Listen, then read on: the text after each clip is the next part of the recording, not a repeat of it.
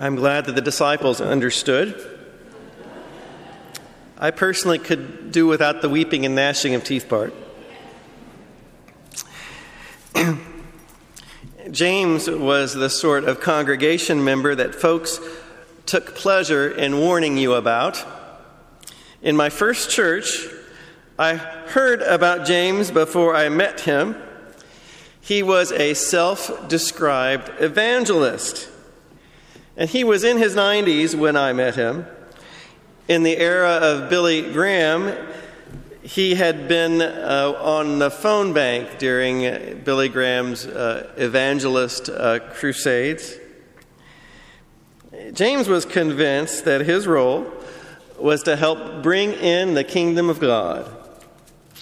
And the kingdom of God was clear and present. It was composed of the number of people who had prayed the Jesus prayer, thus accepting Jesus Christ as their Lord and Savior.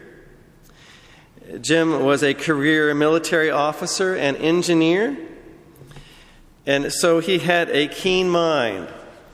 He was the only person I have ever met who the Jehovah's Witnesses, on their map, his house had been marked with an X. Do not go there. There be dragons. He loved to argue, and he would invite folks who came to the door, who most of us would turn away. He'd invite them in, and they would go at it.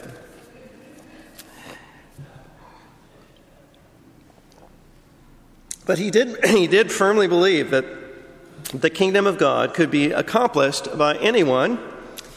And he, as a good engineer, he had outlined the process, and he had put it on the back of a note card that he printed up himself. On the back of the note card was the method, and on the front was the prayer.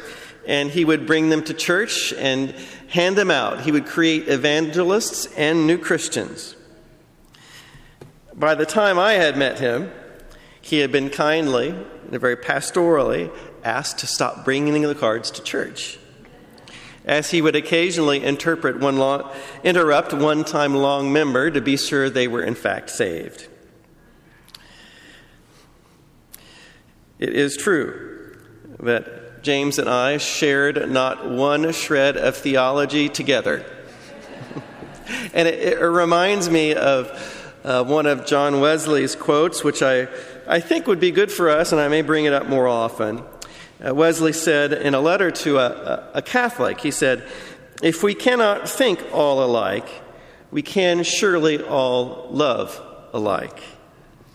And it was the case that James and his wife were beloved. Apparently, we could, over the years, love alike because they became one of the closest encouragers and supporters of my ministry. But indeed, the kingdom of God is not what we expect. Jesus put before them another parable.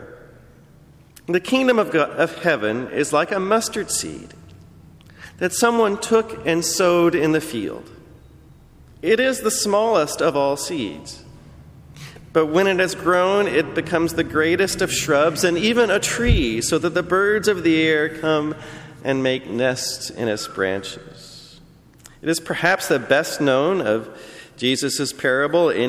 Even city folks who may never have been to the Bible or been to the country know about the mustard seed. It's a part of our cultural heritage. And there is not a Billy Graham evangelist or a pastor looking over the church in the summer who's not imagined the glory of the tiny seed matured into a great tree by Easter. We all hope that the future of our church, or of the church at large, is to be the great mega church, the tree in the center, or Christian, or in the opening hymn, which was written by Harry Emerson Fosdick. In that era, they imagined this to be the Christian century, the great tree in which Christianity would come save the world. The mustard seed is tiny, and it's clear that this is a comparison of lesser become greater. However, and throughout my ministry, every 3 years when I come across this parable, I usually have preached it that way, of the lesser thing becoming the greater thing. There is for us great hope. And there was in the first century a small band of bumbling disciples who became a movement that would indeed change the world. And so that's preachable. But the problem is that a mustard seed isn't in fact the smallest of all seeds. There is smaller seeds. And anyone farmer in the time would know better that the mustard is not a great tree. It's a shrub. And it's not so much embraced for the glory of the great mustard tree, but for the fact that once sown in your field, it was really hard to get rid of. So the kingdom of God, we come to think of it as a great tree in which all the world's peoples can nest, but you go home with this parable and think about it more clearly, and we're actually looking at a shrub, a weed in the field. Is this parable teaching us that we long to be this great tree? Or are our churches weeds in the fields? I'm not sure. I'll let you take that home. And you come back and tell me next week what you think. Part of the role of, I think, in modern literary theory or philosophy, you might consider parables to be deconstructionists. They're sort of thorns in the side of our reason, and they're supposed to sort of make us think or deconstruct our worldview. And I think this is the way. I would now go back and probably correct all the sermons I have written on this, but I think we are meant to mull over that idea that to the world, the church may look like a shrub in the field, even though we call it to be some great tree. There might be hope in that, I don't know. Good luck with that. He told them another parable. The kingdom of heaven is like yeast that a woman took and mixed with 3 measures of flour until all of it was leavened. At first glance, another parable of lesser to greater things, a small amount of yeast, leavened to make into the whole loaf as is baked in bread. A couple of interesting things about this, for those that sadly were against gender-inclusive language, note that in this parable, God is a woman. It's why this verse is one of the reasons why we, in fact, have our own image of God has been deconstructed to recognize both the female and the male in God. Besides that, yeast in that era was not considered a good thing, but something that corrupted. Something that where unleavened bread was more pure than leavened bread. And so leaven was something that was spoiled. So it was a spoiled part of bread that was set aside then to bake leavened bread. But not other ways in Scripture, it's not a positive thing, but a negative. Also, to make matters worse, the NRSV masks another problem in the verse is that although it's translated the yeast is mixed with, actually the Greek says she hides the yeast. Now that actually then again throws us for a loop. One more problem. She's not baking a couple loaves for Sunday. When I grew up, that was still the practice in some houses. They would make bread for the week. And it wasn't that sort of thing, because 3 measures of flour was actually 50 pounds of flour, which would bake enough to feed 100. So in this huge amount of flour is hidden the kingdom of God like yeast, something that has been spoiled. and then blesses the whole world. It's not really a parable of the kingdom. It's a parable of the whole world.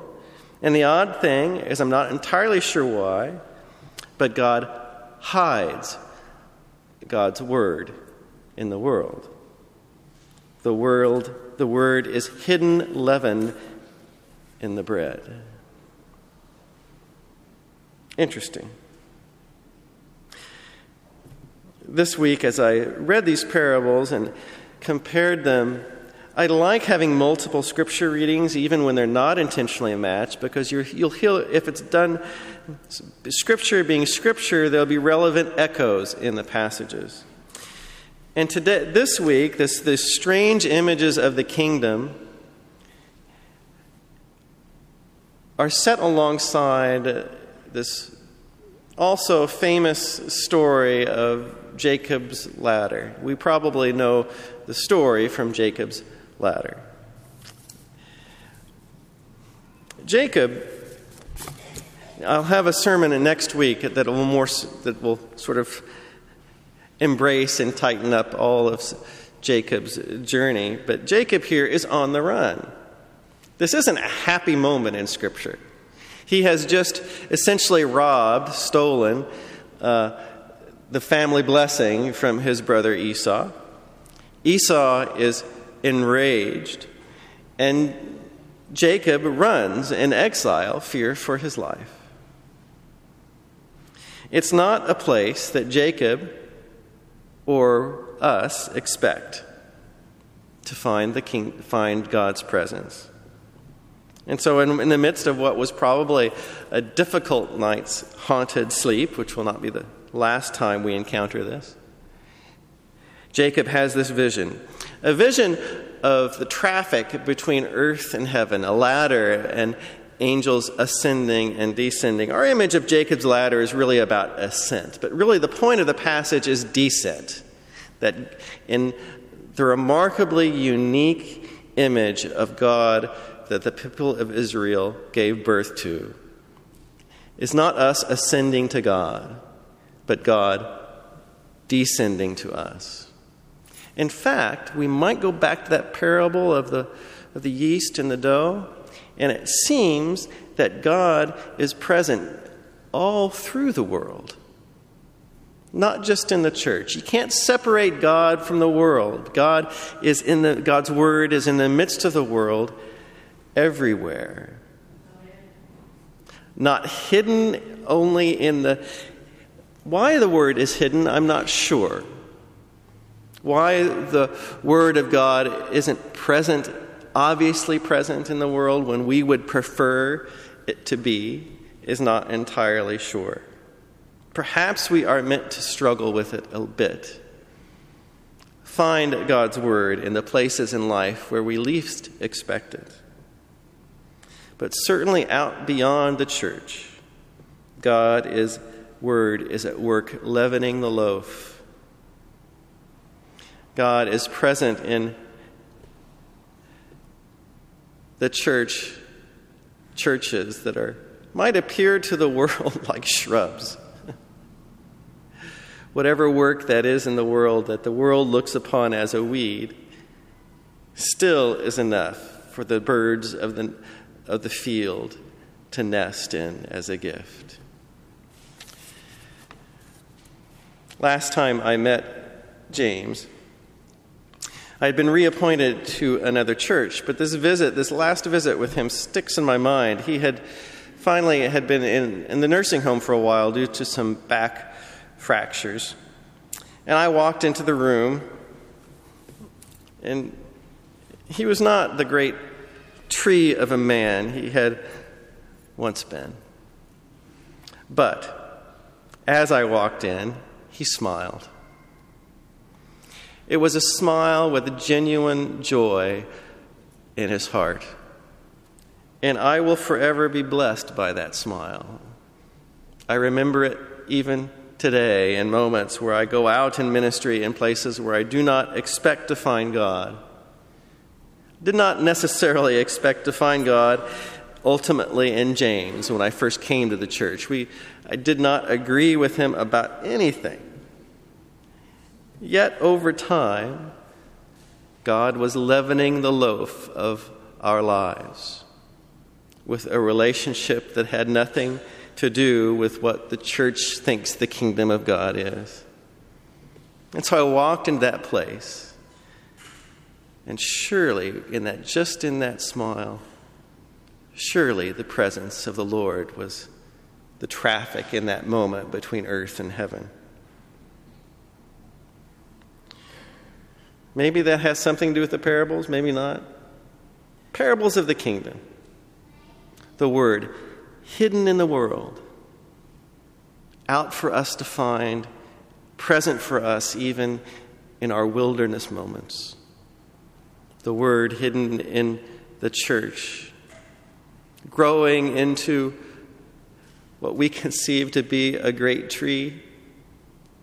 We may yet appear to the world like a weed in the field, but we are bringing God's word when we allow ourselves to be a community of grace and hope. That's all I've got. Parables of the kingdom. Take them home with you. Mull them over. They'll cause you to think. And to God alone be the glory, now and forever. Amen.